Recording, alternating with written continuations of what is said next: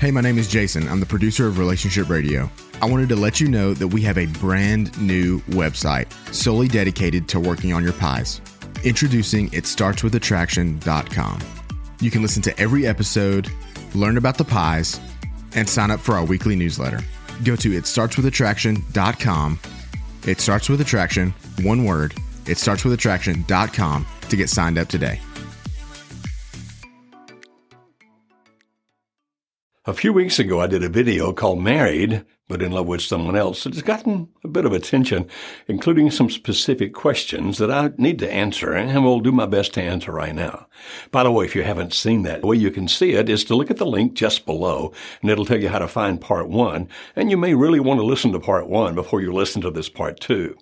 A quick summary is, in part one, I talked about 4 potential paths that you'll pursue if you are married, but in love with somebody else other than the one that you're married to, and then 2 likely results that will come based on which of those paths that you choose. I talked about a thing called 10-10-10, which means don't just think about how much it's going to affect you in 10 days if you make a decision either to stay in your marriage or to go with your lover, but how is it going to affect you and others in 10 months and even in 10 years. And I talked about that in terms of you. I talked about it in terms of your lover, in terms of your spouse, your kids, and many other things. So if you get a chance, go watch that video before you listen to this one. But then comes the objection.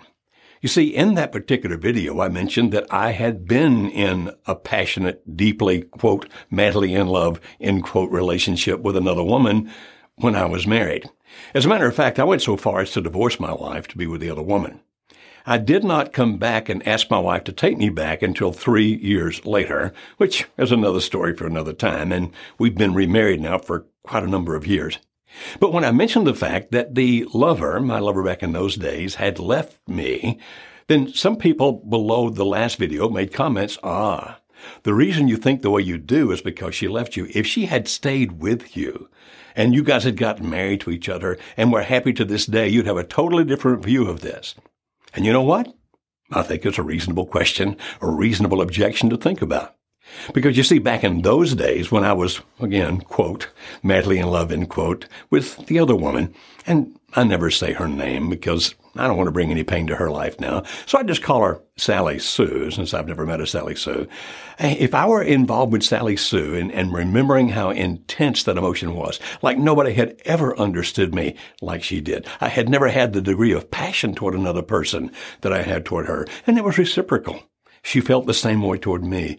The phrase I think people use now is soulmate. Well, we could discuss what a soulmate is, but whatever that is, that's what I thought I had and what she thought she had. And people said, see, you left your wife for the person that you truly were in love with. Therefore, unless she had left you, you would still be with her to this day and be happy.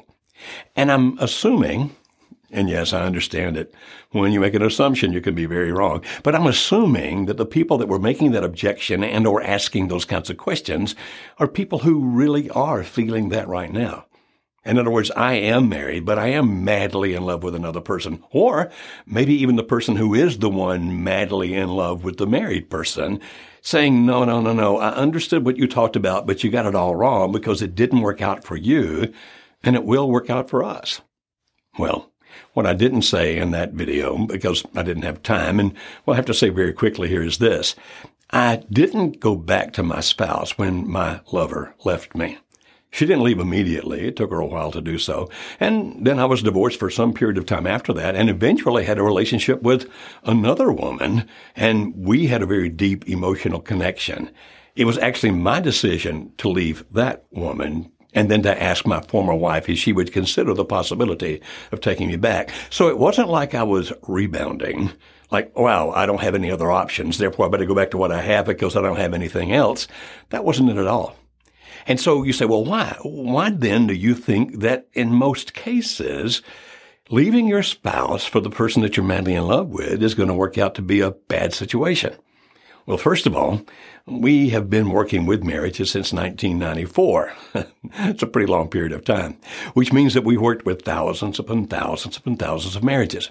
And we have worked with many of those marriages where either the husband or the wife was, quote, madly in love, end quote, with someone else to the point that I don't want to be with my spouse anymore. I want to divorce him or her, and I'm going to go be with my lover, and it's going to be happy ever after. And I can only think of one that got even close to that out of all the thousands that we dealt with. Now I realize, even when I say that I can only think of one. If you're in this situation, you might be thinking, well, we'll be the next one. Therefore, everything you have said or about to say will not apply to us because we're going to be the exception to the rule. It's going to be amazing for us. And that's exactly how I felt and what I would have thought at the time. But will you listen just a minute or two while I try to answer the question about, well, if that first one had worked out, would you have ever gone back to your wife, or would you be now very happily married with her? Okay. The first thing I know from my own experience, but also from the experience of thousands and thousands of people that we worked with, is that the relationship with this person that you're now madly in love with will change, no matter what you do. If you decide to go back to your spouse, it's obviously going to change, although those feelings will not immediately go away. If you decide to divorce your spouse and go be with that person, it's still going to change. And you say, why? Well, because of the fact that all relationships do. You see, there's that early stage, sometimes referred to as infatuation, where you have these intense emotions toward each other, and you go through all kinds of things I'll describe in a couple of minutes. But with all relations that have to do with romance, about two people like a man and a woman falling in love with each other, they all go through these stages, and they all at some point begin to diminish and change into a different kind of love that does not have the ecstasy. You see, here's the thing. If you're madly in love with another person, it's an amazing sensation. Like, as I've said earlier, nobody understands how I feel except that person. Nobody's even ever felt what I'm feeling except that other person. I can't even explain it to anybody else. I know. It's euphoric. But you see, that's what you feel today. Now, we could point out the research, and the research is ample about how long this is going to last. Now, we can't tell you to the moment. We can't tell you to even the day, the month, of the year. But we will tell you that it definitely will change. As a matter of fact, if you look at it from an anthropological standpoint, even a biological standpoint, which I know has no interest to you at all, it has to change. Because people in that state of intense relationship with each other, that intense state of emotions, that becomes overpowering. It's affected your productivity. I'll almost guarantee you that's right, that it's affected your productivity. And you definitely do a lot of daydreaming about the other person, about what the future is going to be like. And you imagine it's going to be this and imagine it's going to be that, to the point that your thinking could even be obsessive. Now, it's not for everybody, but for many. And those daydreams, those expectations of what you think is going to be, they aren't going to happen. Because you see, you're working off of what you're feeling today. And if you decide to give up your marriage, give up your relationship with your children if you have them, to end the things with your spouse because of what you feel today, think about, well, what are you going to feel tomorrow?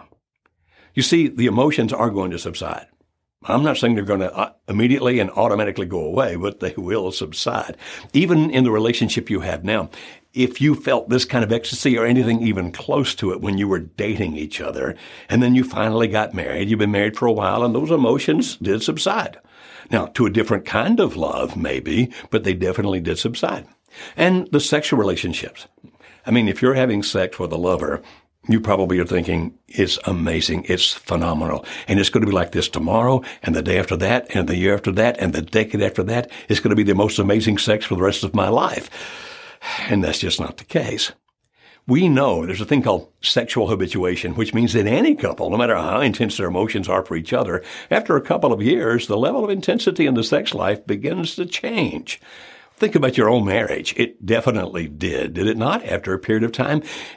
The sexual habituation, meaning you become so used to each other. What's going to happen next? Who's going to do what? Who's going to say what? All those kinds of things. And you're thinking, oh, no, that might happen to other people, but it's not going to happen to us. We're different. Well, in one sense, we all are different. We all are unique. There's no doubt about that. But one thing about statistics, and I know that you're not a statistic, is that statistics give us insight into human behavior. And I'm not a gambling man, but if I were, I'd put some big money on the fact that whatever you're feeling for each other today is not how you're going to be feeling about each other in 5 years. As a matter of fact, based on how long you've already been together, it may not even be another year. It's going to change. So the first thing, that changed with Sally, Sue, and me. And yes, to the point where she left me, I know that. And you think, okay, it's bitter, sour grapes because of the fact that you were abandoned. But remember, I had to develop a relationship with another person. Alice and I were divorced for 3 years and had a very intense and wonderful relationship in that sense with the other person, and still made the decision to leave her, but more toward what I'm about to talk about.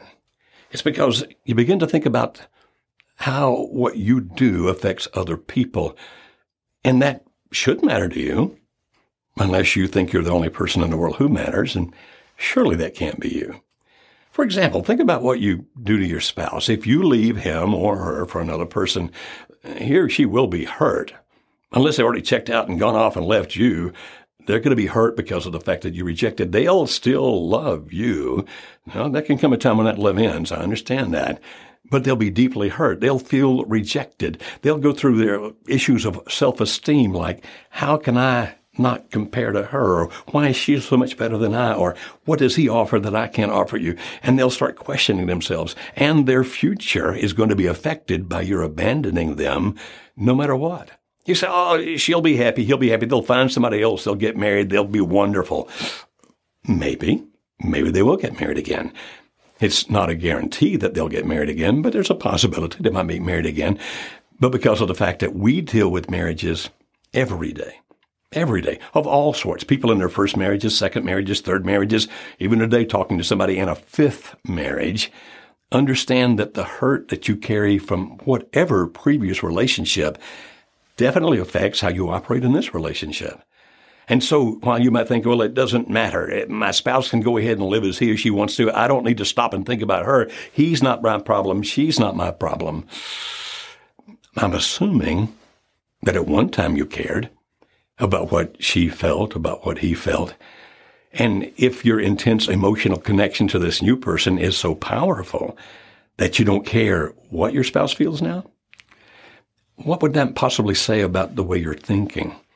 Oh, I know. You may be doing what I did. I vilified Alice. What I mean by that is I turned her into the villain, talked about how evil she was, all the terrible things she did, how she was getting what she deserved, and fully believed all of those things when I was saying them. But deep down in myself, I knew she's actually a good woman. She doesn't deserve what I'm doing to her. I didn't want to feel guilt about the pain I was causing her. Just like you may not want to feel guilt about the pain you're causing your spouse. But if he or she cares anything about you at all, then you do know that by leaving him or her for another person, you are hurting that person. If you're thinking, well, that's not really what matters. What matters is how I feel, not what he feels, not what she feels. Have you ever heard that old thing about what goes around comes around? What some of the Eastern religion people will call karma. Or if you're an American Christian, you'd read in the book of Galatians about whatever you sow, you're going to reap. Don't think that anything you do in life stands in and of itself by itself, because everything we do has an effect not just on others, but it tends to come back to us. I wish it weren't always that way, but that pretty well is the way it is. And not just your spouse, but your kids. People often say, well, I don't owe my kids. Well, I don't know quite how you think, but I'm assuming if you have children, you have some love for those children. As a matter of fact, you may love your children deeply. All through the stuff that I did, I never quit loving my children deeply. But I never stopped to think to myself, they didn't ask to be born. I was part of the process that brought them into this life, into this world, onto this planet. Therefore, they don't owe me because they didn't ask me to do it. I owe them because I brought them here. And there's certain obligations as their father that I have toward these kids. Just like if you're the mother, there's certain obligations you have toward these kids because you brought them into existence. And unless you have, because you couldn't care for them or you couldn't do those things, you gave him or her up for adoption so that other good people could take care of them. And if you did that, I actually admire people if they know they can't take care of their kids, that they do make sure that good families can get them to take care of them. So I'm not damning people for that. But if you are the one, then what responsibility do you have? Now think about this. Even if things had worked out with Sally Sue, the person I talked about in the first video, would that then mean that I had no more obligation to my children? And if you're thinking, well, the kids are resilient, they're fine. Kids are resilient. And I'm not saying it would have destroyed their lives, but it definitely will affect them. Even though Alice and I eventually got back together and remarried, and my children and I have wonderful relationships to this day, I can see the effect. As a matter of fact, sometimes we talk about the effect on one daughter in particular I'm thinking about right now, who still has fears and worries about abandonment from her husband, but not because of anything that he did or has done or is doing, but because of what I did all those years ago. So yeah, they are resilient and they can go on with life and they can have good lives. But if you pretend to yourself it's not going to affect them, you know better than that. In a workshop we do for marriages in crisis, sometimes on Saturday afternoon, people will tell stories about their childhood, and inevitably one or two of them will mention how their parents' divorce affected them to this day. And then interestingly, just a little while later, somebody who was sitting there watching them heard that pain, heard that agony that still bothers them to this day, will say, divorce doesn't affect kids at all. And I'm going, did you not hear what he just said or she just said? And then I realized, no, they didn't, because they were so focused on their lover, so focused on what they were feeling at the moment, that they didn't allow themselves to hear the responsibilities that parents have to kids and how that if parents divorce, it affects kids. I know, or at least I'm assuming, if we put your lover right here and your kids right there and said, you've got to make a choice between the two of them, that some of you would say, I choose my children. But what if you were to say, well, if I had to choose between my kids and my lover, I'd pick my lover. If that's how you feel, that's how you feel. I'm not even trying to beat you up for it.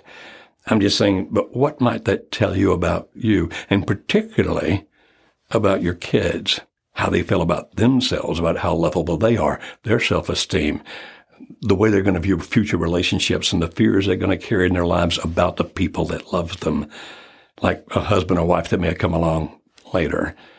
Yeah, you see, it wasn't just about me being happy with Sally Sue. It was about everybody else in our world was affected, including the people I'd brought onto the planet. Well, you see, but even your lover. In the midst of passion, you're having what's called a halo effect. What that means is you don't tend to see his or her flaws. That's what happens when people feel these amazing, powerful emotions toward another. We just don't see the flaws in the other person. Or if we see the flaws, we minimize them. Yeah, I see that, but, okay. Guess what's going to happen over time? When the intensity of this passion eventually begins to subside, and even though you're claiming that won't happen for you, it will. It happened for me. It happened for Sally Sue. If we were the only two, then that doesn't mean anything. And then I could understand your thing of sour grapes. But I've worked with thousands and thousands and thousands of couples, and thousands of these people have been through this, and it happens. It does finally begin to subside, and then that halo effect goes away, and finally you can begin to see the flaws in the other person, because everybody is imperfect, including you, which means they're also going to see your flaws. You know, what I wasn't thinking about was what it was costing Sally Sue to be involved with me. What was she losing? How did it affect her other relationships, her reputation, her own self-concept, so many other things? I wasn't thinking about anything but one thing, and that's the two of us being together for the rest of our lives and how happy we were going to be. And finally, when those emotions began to subside, she began to see everything she'd given up to be with me. And she became very upset. It didn't happen like that. It wasn't overnight. It gradually occurred. But when it did, who do you think she was angry with? It wasn't anger at herself because of the decisions that she had made. It was anger with me. Now, that's not an anomaly. That's not unusual. We see that again and again and again, that when that intense emotion begins to fade, if the other person had to give up something for you, reputation, relationships, religion, occupation, family, whatever it might be, when the emotions begin to fade, they get really upset with you. And if you're being honest with yourself, was it really fair to ask him or her to give up everything for you? And even yourself. Even if you wind up together, you understand it's not going to be like it is now. And the odds of you winding up together are actually extremely slim. Most people who leave their spouse for another person never marry that person. Those emotions fade before it ever gets that far, and so they don't wind up being married to each other. And the ones that do marry each other, they have an exceptionally high divorce rate. And you say, wait a minute, but some of them do make it? Yeah, some of them do. The ones I know that have made it still have regrets about what they did, and they have regrets about the pain they caused other people and the pain they caused themselves. You see, your actions determine your future. So I guess what you need to be asking yourself is, what's the most important thing for you? Well, have I strayed in trying to answer the question? Would I be all for these things if I had wound up marrying Sally Sue and we lived, quote, happily ever after, end quote? I know enough about my heart now that because I was so focused on her at that point, I want to be with her. Life will not be worth living if I'm not with her. She's the most amazing thing that ever happened to me. And she was feeling the same kind of things about me. That's all I was focused on at the time. But with time, those focuses begin to change. Those emotions begin to modify. And would there have come a time when I would have looked at the pain my children were going through and asked myself, did I do that because of my own selfish desires? Would there be times I would look at Alice and whatever happened to her in her future and felt some twinge of, a lot of it has to do with what I did to her when I left her. Yeah. And would it also be about me? You see, the reason I finally left the second one and went back and asked Alice if she would consider taking me back was because I realized by following these actions, I became a different person. My own values had changed. My beliefs had changed, which meant that I had changed. And I one day realized I want to be me again. I want to be that guy again, only better than he was before. Look, I'm not the only person that's felt this. I'm not the only person that's been through this. Again, we've dealt with thousands. But let me refer to a song, and I'll wrap this up. It's by Bob Seger. The song's called Against the Wind. Now, you understand, for copyright reasons, I can't put all the lyrics up here, but I'm sure you can find many web pages that do. But remember when he sang about it? Man, Seeger obviously understood this. He talked about this woman named Janie, who was the queen of his night, he said. And he talked about how they shared their secrets with each other and that their love was like a wildfire that was out of control. Remember that song? And he talked about that she held him oh so tight when she promised that it never would end. Remember that other line? I wish I didn't know now what I didn't know then. What's that, Bob? It ends. And what does that do to you? You begin to have regrets. You begin to be adrift. As a matter of fact, he phrased it like that from that point on in the song. He phrased it that he sought shelter again and again. You see, in the psychology world, it's called a focusing illusion. It means you think, when I have this one thing, I'm going to be happy. A focusing illusion be like, if I win the lottery, I'll be happy. But when you're madly in love with another person, thinking I'm going to give up my spouse, if I have children, give them up as well. I'll see them every other weekend or whatever it might be. I can be a good parent and end that marriage and all those kinds of things that a person thinks and that a person does. If you make those decisions based on what you feel now, it doesn't really reflect what you're going to feel in the future. Maybe a year from now, maybe 2, maybe 3. And then maybe you'll be singing, I wish I didn't know now what I didn't know then. And that's the consequences, is how these things wind up. Because, you see, ultimately, every decision we make has a consequence. So would I, if I had been with Sally Sue, be happy now and encouraging other people? Leave your spouse. Go marry whoever you want to. You'll have a great life with that person. Don't worry about the consequences. No, I wouldn't be saying that. Even if I'd wound up with her, I'd be talking about these decisions I made have consequences not just to me, but the people around me. Even if I wound up with Sally Sue, I would still be seeing that now. But I wouldn't have seen it then because all I could think about was how I felt. Is it really all about me? Is it really all about you? Oh, I want you to be happy. I really do. But not based on something that you think is going to last forever. That definitely has a shelf life, an end date. If you're going to make your decisions thinking, what's the long term? What's the right thing to do? It's always your choice. And if you want to talk to us about, hey, how could I end this? Or how could I possibly put my marriage back together? How could I ever be in love with my spouse again after feeling what I felt for this man or this woman? If you want to look into that, we'll be glad to talk to you. We'll help any way we can. Hey, I'm all for love. Love that lasts. What about you?